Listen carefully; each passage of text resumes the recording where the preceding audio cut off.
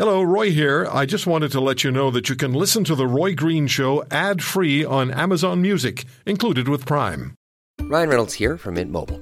With the price of just about everything going up during inflation, we thought we'd bring our prices down.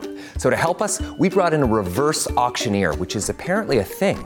Mint Mobile Unlimited Premium Wireless. How to get 30, 30, bit to get 30, bit to get 20, 20, 20, bit to get 20, 20, bit to get 15, 15, 15, 15, just $15 a month? Sold! Give it a try at mintmobile.com/switch. $45 up front for 3 months plus taxes and fees. Promo rate for new customers for limited time. Unlimited more than 40 gigabytes per month. Slows full terms at mintmobile.com. The Chancellor of Germany was here not so long ago, and what they wanted was natural gas from Canada. And we don't have it to export. Well, we have it, but we can't export it because we don't have anything at Tidewater to get it to Germany. So they settled for this non-binding agreement for whatever that other substance is. Oh, yeah, hydrogen. But the process is not in place to export it. And the plant that it's going to be exported from, Brick 1, has not been set. And this is supposed to start in 2025. So you can draw your own conclusions as to how successful that's going to be. But how is Europe faring heading into the fall and winter season and this developing energy crisis, and Germany, which arguably is at the core of the problem in Europe, is now resorting to burning coal again, or has already resorted to burning coal, and they've granted licenses for gas exploration offshore. But their nuclear plants are still offline. You know, when it comes to Berlin, my old cliche, you can't outthink those who aren't thinking, I think works. Professor Thierry Breau is back with us, professor at Sciences Po in Paris, leading expert on the geopolitics of oil and gas and energy security, oil and gas expert at the French Energy Ministry, where he was responsible for energy security for France. Thierry, thank you very much. But before we do anything else, tell us about those scientists who glued themselves to the floor of a Porsche dealership. What was that about? Well, I think it's all about dogma, Roy. I mean, people still think that we can go through this energy transition by forcing ourselves to do stuff that are against science. As you rightly stated, hydrogen doesn't exist, and it makes no sense to wait for hydrogen. If we wait for hydrogen, we are going to be cold, we are going to be in the dark, and we are going to get poorer also because we are right now in the middle of a deindustrialization process. And those people are shouting and making more and more noise. And the question is, are we listening to them, or are we going to listen to science? Yeah. When I saw them, they glued themselves to the floor in front of this very expensive Porsche, I did tweet out, have you thought this thing through? Because I started to be concerned about their internal plumbing and who was going to be taking care of that. But a couple of them have been lifted out by, I guess, paramedics. Let's talk about what the reality is in Europe, though. Have the prospects for sufficient energy for European countries improved since we last spoke, or are dark days, literally dark days ahead? I think what improved is that we are having a nice weather. In fact, those policymakers that were trying to fight global warming are going to benefit from global warming, at least for now. So we have a very nice October so far, and so therefore we are seeing prices going slightly lower. But this doesn't mean that the tightness in the market isn't going to revert as soon as winter kicks in. And this is, by the way, what Vladimir Putin is playing.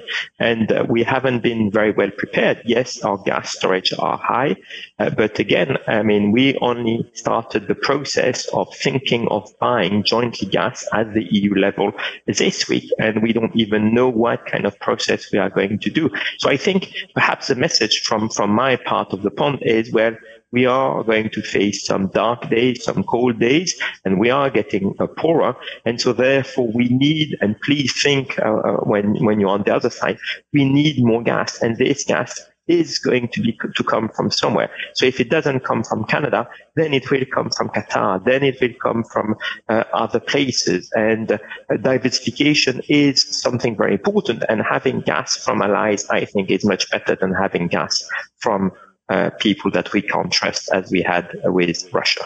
Yeah, no question. And so the message to the Canadian governments from you, and I would imagine others in Europe, is please provide us with the gas that you have that we need in order to continue to move forward for as long as we need it. And we're not going to be able to just jump from one system, from one method of heating and providing energy to another without a transition period.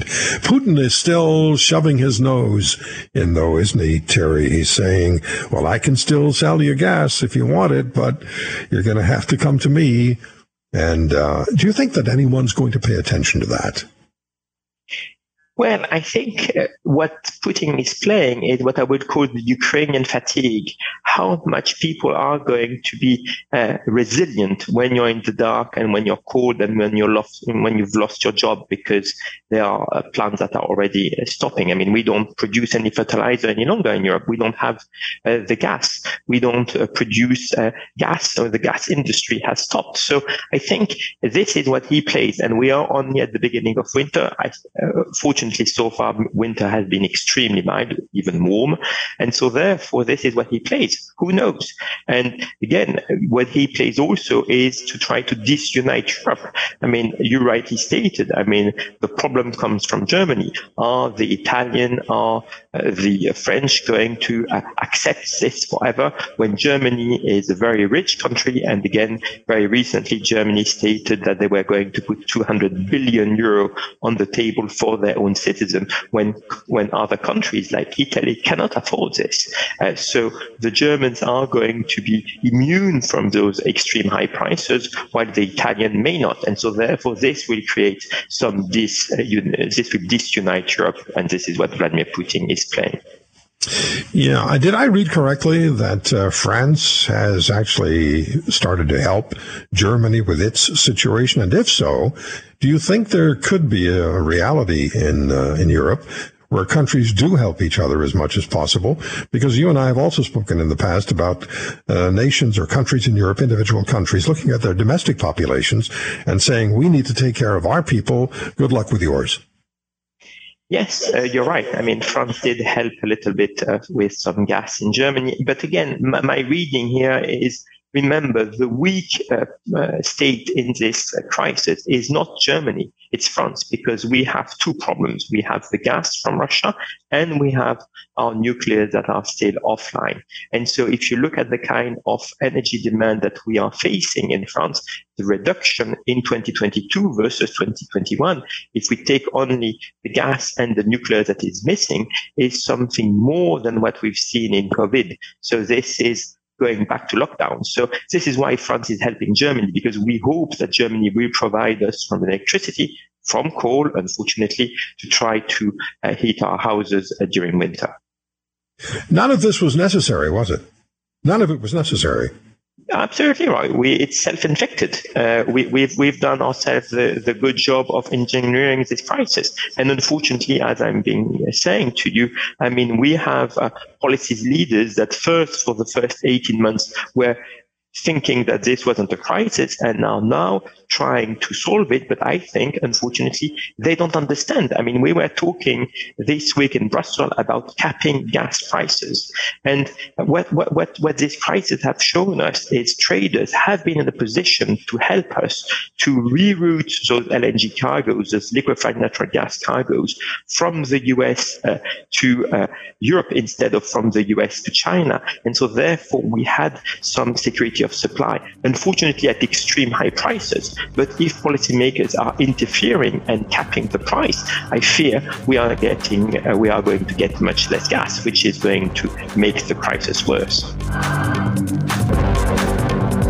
If you want to hear more, subscribe to The Roy Green Show on Apple Podcasts, Google Podcasts, Spotify, Stitcher, or wherever you find your favorites.